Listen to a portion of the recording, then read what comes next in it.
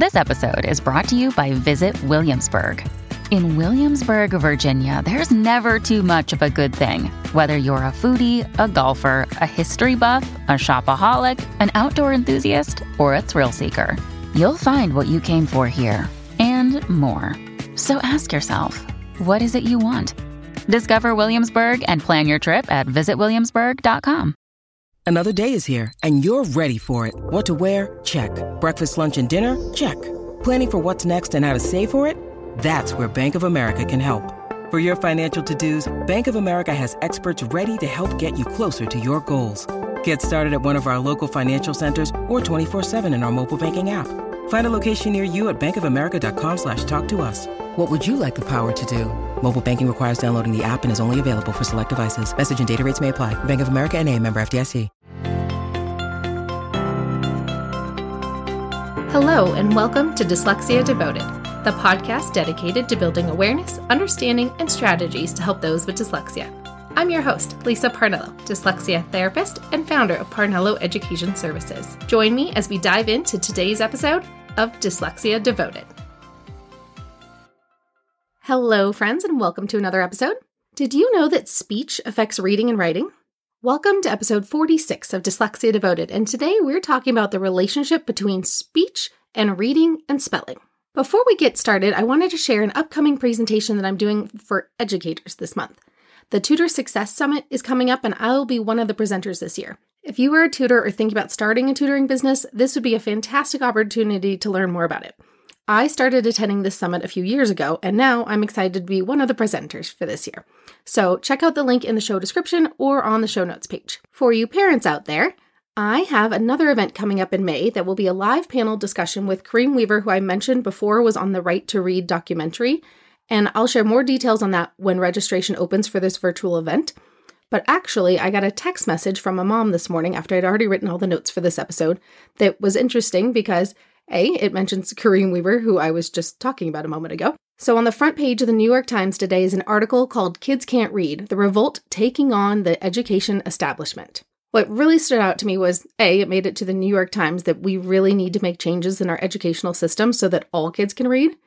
But the other thing that stood out was a portion of the article that mentioned that when parents tried advocating for their kids with dyslexia, they really didn't make much progress. But now that they're able to show that these popular reading programs are bad for all kids, they're finally making headway. And while I'm glad that there's finally a step in the right direction, I found myself thinking, why wasn't it important enough to help the kids with dyslexia? Because that should have mattered. But I guess beggars can't be choosers. If change is on the way and you do what you got to do to get it. I'm so glad that a very popular newspaper that is read all throughout the country is finally shedding a light on the changes that need to be made and the way people are finally making headway into getting better reading programs into all of our schools for all kids. Now into the main focus of our episode for today, which is all about speech and how it affects reading. Last week, I had a lovely brunch with a new friend who is a speech therapist who was chatting about the fact that many parents and educators don't realize that speech teachers often support kids with dyslexia. While we tend to call them speech teachers, the formal title is a speech and language pathologist, and dyslexia is a language-based learning differences. SLPs, which is the acronym SLP for speech language pathologist, they work on all things language related. They help students to not only speak sounds correctly, but they also develop their phonological awareness, which is being able to hear the sounds and isolate them within words, and other portions of being able to deal with the spoken part of language, not necessarily looking at a book, which is often very weak for kids with dyslexia. They also help develop vocabulary, which is critical for our students with dyslexia, because a lot of our vocabulary comes from the books that we read. So if you're struggling with reading, you aren't getting the same level of vocabulary development, because the way we talk usually uses much more simple language than books do. Speech teachers also help students better articulate their understanding of reading and being able to help them summarize and retell what they've read. Additionally, students can also get help expressing their ideas and how to process the information when they have those processing difficulties. I actually know multiple speech teachers who ended up going and getting training in Orton-Gillingham methods, which is like what I do, to help kids with dyslexia because they found many of the kids that come to them for speech is actually part of a larger language issue of dyslexia. So they are getting the training so that they can help kids with dyslexia more as well. So now let's talk about how speech affects reading. One thing many people don't think about is the way we talk and how that relates to the way we read. I teach students how accents affect the way we read. Sometimes the way we talk doesn't match the letters on the page. We pronounce it differently than the way you would expect to sound out some of those words. Just think about the word lemon. We don't say lem-on, we say lem-in. That's what we call a schwa, when vowels make unexpected sounds. They happen because when we talk, we naturally speak in the most efficient way possible, and we tend to mumble out some of those vowels instead of stressing their expected sounds. My mom jokes about how when she went to school, they had no idea that they were the same words because her southern twang was so strong where she lived that the words didn't even seem like the same word when she learned how to read them in a book. I often teach students that the way accents and dialects affect the way that words sound. Think about the way a person from Boston says car compared to somebody in San Francisco that says car. Just that ending AR sound can sound vastly different depending on where you live. It's important that we teach students the way that they pronounce things for their accent or dialect, and that we also help them understand the way that might look on paper. So I actually have a student who's in New York, and I have many of my students here in California. So when I teach the kid in New York, I actually have to think about the way he pronounces something just when he's talking, so that when I'm helping him with reading and spelling, he can match those two sounds. Because some of the words that he pronounces are ever so slightly different than the way we would pronounce them out here on the West Coast. Not vastly, but just enough that it is something that is noticeable to me because, well, that's what I do all day, is teach kids to pay attention to the way that they sound out words. Now, this also affects writing. This happens in reverse. The way we talk affects the way we write and spell. Just think of a kid who says think instead of think. When a student is writing, we say, sound it out. So if they say it wrong, then they're going to spell it wrong. F-ink. F-I-N-K. And he sounded it out and wrote it exactly the way it sounds. And I'm thinking of a particular child, but this actually is a very common speech problem in that students will say more of an F sound instead of a TH sound. And so it's part of articulation. So when I'm working with a student to teach them to read and spell, I also actually have to act like a little bit of a speech teacher and teach them the proper articulation of the way your mouth is supposed to look and the way that you pronounce the sounds. Because if they can't sound it out properly, they can't spell it properly. They're very closely tied together. And then a speech teacher who's an actual expert at it can go more in depth and teaching them more of the terminology and better ways to do it more efficiently and give them exercises and things like that. So it is not uncommon for me to coordinate with a student speech teacher to let them know what sounds I see them struggling with, and especially where they're located in a word.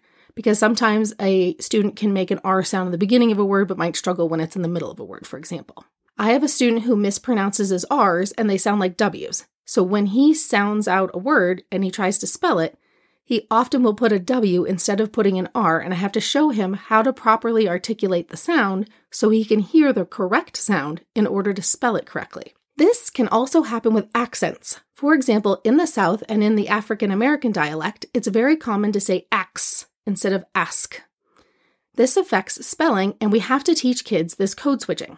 And when I say code switching, that is helping them understand that the way it is considered proper to talk in your community may not match academic language and spelling. This is another thing that actually happens in my house a lot, and I feel like I'm picking on my mom today, but it's just the easiest thing to remember. My mom speaks one way with colleagues and local friends in the Bay Area, and a completely different way when she's on the phone in full Southern twang speaking to her relatives on the phone. This is a way that you try to match your language to the situation. If you want to learn more about it, I've linked a video for you in the show notes, which is called Why Do People Say Ax Instead of Ask? And it gives you a little bit more about the history of it and why people feel like they need to code switch in order to feel like they fit in their job.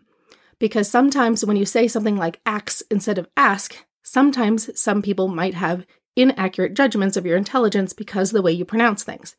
So it's when we teach people code switching, or sometimes it doesn't even have to be taught.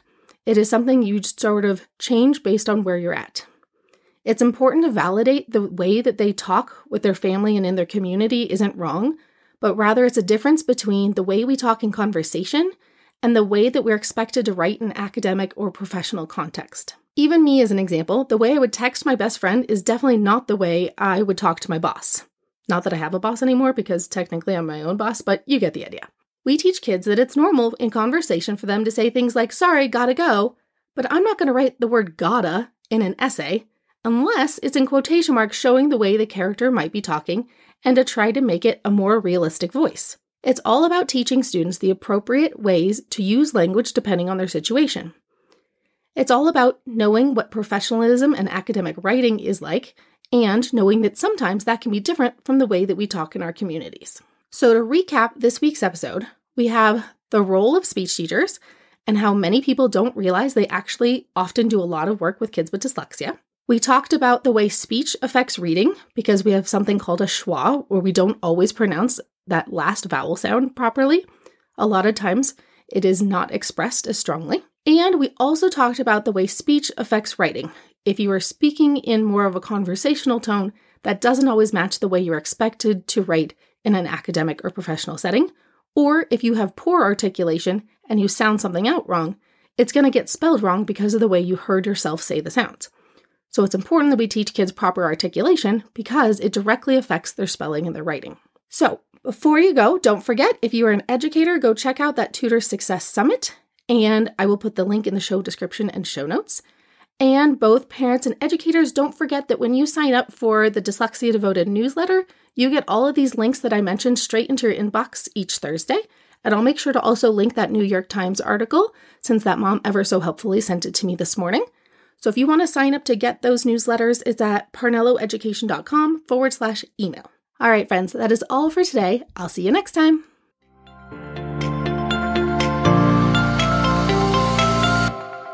Thanks for tuning in to today's episode. If you want to learn even more about dyslexia, check out parnelloeducation.com/courses. See you next time.